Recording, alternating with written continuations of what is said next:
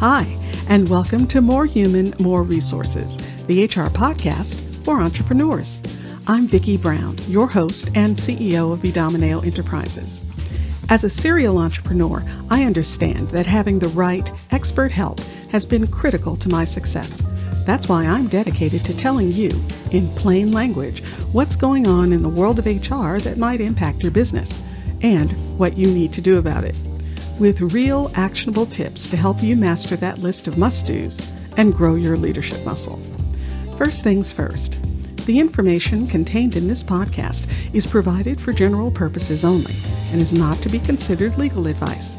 Your decision to adopt or not adopt any practice or procedure mentioned in this podcast is solely yours, and we bear no responsibility for the outcome. We urge you to always consult legal counsel and other appropriate licensed professionals. And with that, let's get into the show.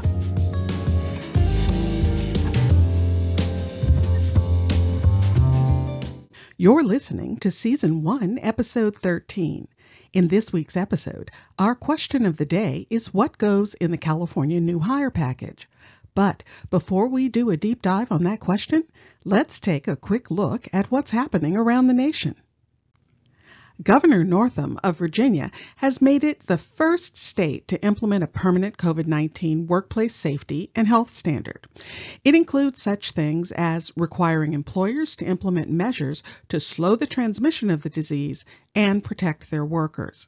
Employers are also required to assess the exposure risk level of job tasks, among other duties.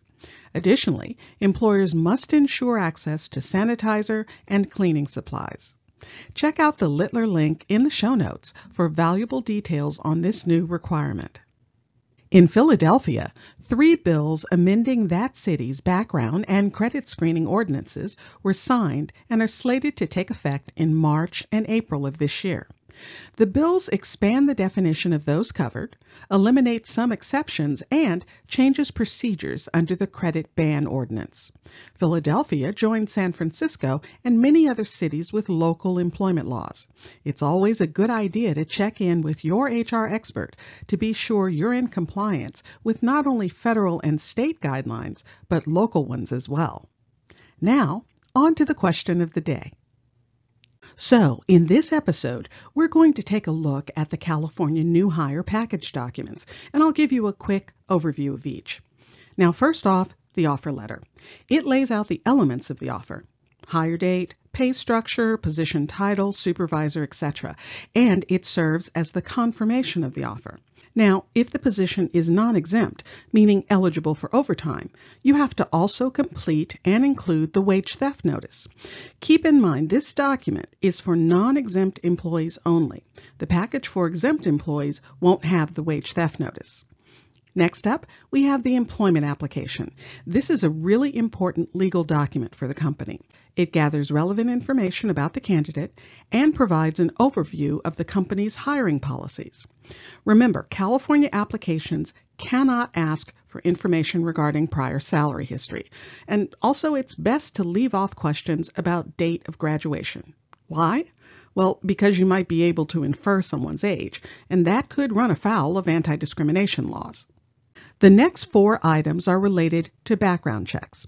If you run background checks on job candidates, and we recommend that you do, you must provide them the required notices and get their authorization to run the background check. You'll receive specific documents from your background check company, such as federal and state disclosures and summaries of the individual's rights. Now we get to the tax forms. There are actually 2, one for the feds and one for the state. And it's important to have the employee complete both because each entity has their own withholding tables and categories, and they don't overlap. Then there's the I-9 form. It's the federally required authorization to work in the U.S. All employees must complete this form on their first day of employment. You'll need a personal profile or something similar to collect important information on the candidate, such as emergency contacts. And as a courtesy, include a listing of the current year's pay dates. The company's pay dates are also stated on the required employment posters, so this is optional, but it's a really nice to have.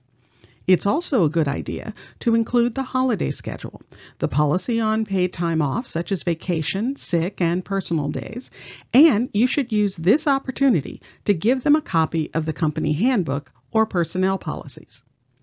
The next group of documents are required by the state of California. In addition to information on the paid family leave program, there's a notice with information on the specifics of workers' compensation rights in the pamphlet called Time to Hire. And don't forget the details on California's disability program. And finally, notices outlining the rights of those who have been sexually harassed or are victims of domestic violence, sexual assault, or stalking should also be included. Now, if your workers' compensation insurance company provides a medical provider network, or MPN, you must also include the MPN information. And it's a great time to distribute the Injury and Illness Prevention Program required by Cal OSHA. And finally, don't forget the Affordable Care Act required Marketplace Notice. And that's it. Those are the documents you need for a new hire package in California. I know it may seem like a lot, but the good thing is you can pull everything together once and make it a template to reuse for all your new hires. I can help you with that. I put together an onboarding checklist to guide you through what happens when. The link is in the show notes, so be sure to grab your copy. If you found this information helpful, please leave a review and tell a friend. Thanks for spending the time. Until next week, same time, same place.